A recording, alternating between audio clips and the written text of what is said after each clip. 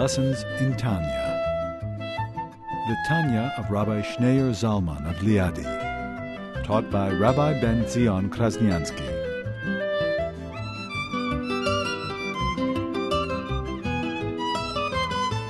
Kabbalah tells us that when God created the world, initially you had the world of tohu, the world of chaos. The world of chaos was a world in which God's infinite self-expression was revealed to a very intense level, and as a result, there was a shattering of the vessel.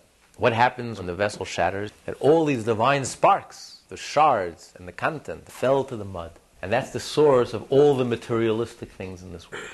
And that's why we have such a powerful, animal, magnetic attraction to materialistic pleasures.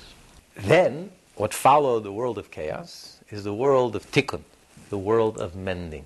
Very little self-expression, but you had many, many vessels. Boundaries. The source of Torah and mitzvot comes from the world of mending. There's a structure. There's a vessel.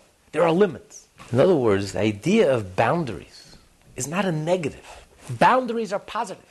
In the temple, you had boundaries. You had a mechitza that went around the tabernacle that covered the courtyard. It was off limits. You couldn't just look into the courtyard. And then inside, you had a separation between the holy and the holy of holies. The holier it is, the more boundaries there are. The limitation is actually introduces something positive. Because when do you feel at home? You only feel at home when you have boundaries. If there's no boundaries, you don't feel at home. When there's no limits and you can do as you please and follow every instinct and follow every urge, it destroys your ability to be intimate. It destroys your ability to be intimate with yourself. It destroys your ability to be intimate with other people. Because it's only when you have these boundaries and you have the self-discipline and the self-restraint that you're able to feel at home. The boundaries add something positive. It enables us to create a home, to take a desert and to transform it into a beautiful oasis. We can build a beautiful home for God in this world. A Jew's mission ultimately is to marry these two, to take the world of chaos, this energy which is rooted in the infinite divine self-expression, intensity, and to marry it with the many, many vessels and vehicles, all the boundaries of the Torah and the limits and the disciplines and the self-restraints. Because it's only when you marry the two that you create a home. What is a home? What is a Jewish home? What is marriage? What is the holy of holies of a Jewish home? The bedroom. You're taking that insatiable appetite, that sexuality, which drives the world mad, and the world doesn't know what to do with it, and becomes very corrupted and corrupting, and is reduced to lust, eroticism, pornography, skin deep, which destroys the ability to be intimate with others and with yourself, destroys your soul. And in Judaism, it becomes holy, and it sanctifies you. You're able to take this energy within the context of marriage, with mikvah, with modesty, and then you're able to be intimate with yourself. You're able to be intimate with others, and you feel at home, and then you have love.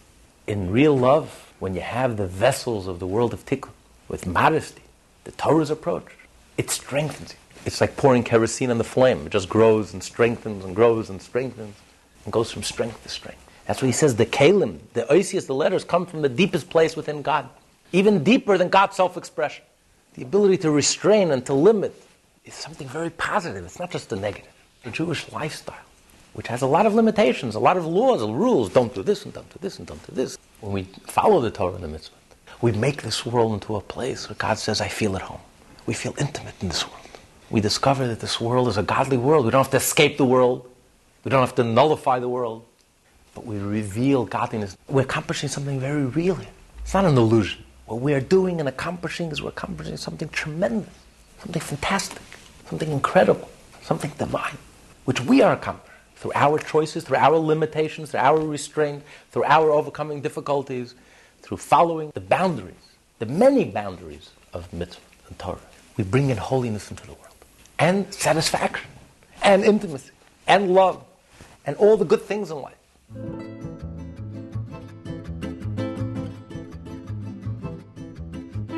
Lessons in Tanya, taught by Rabbi Ben Zion Krasniansky.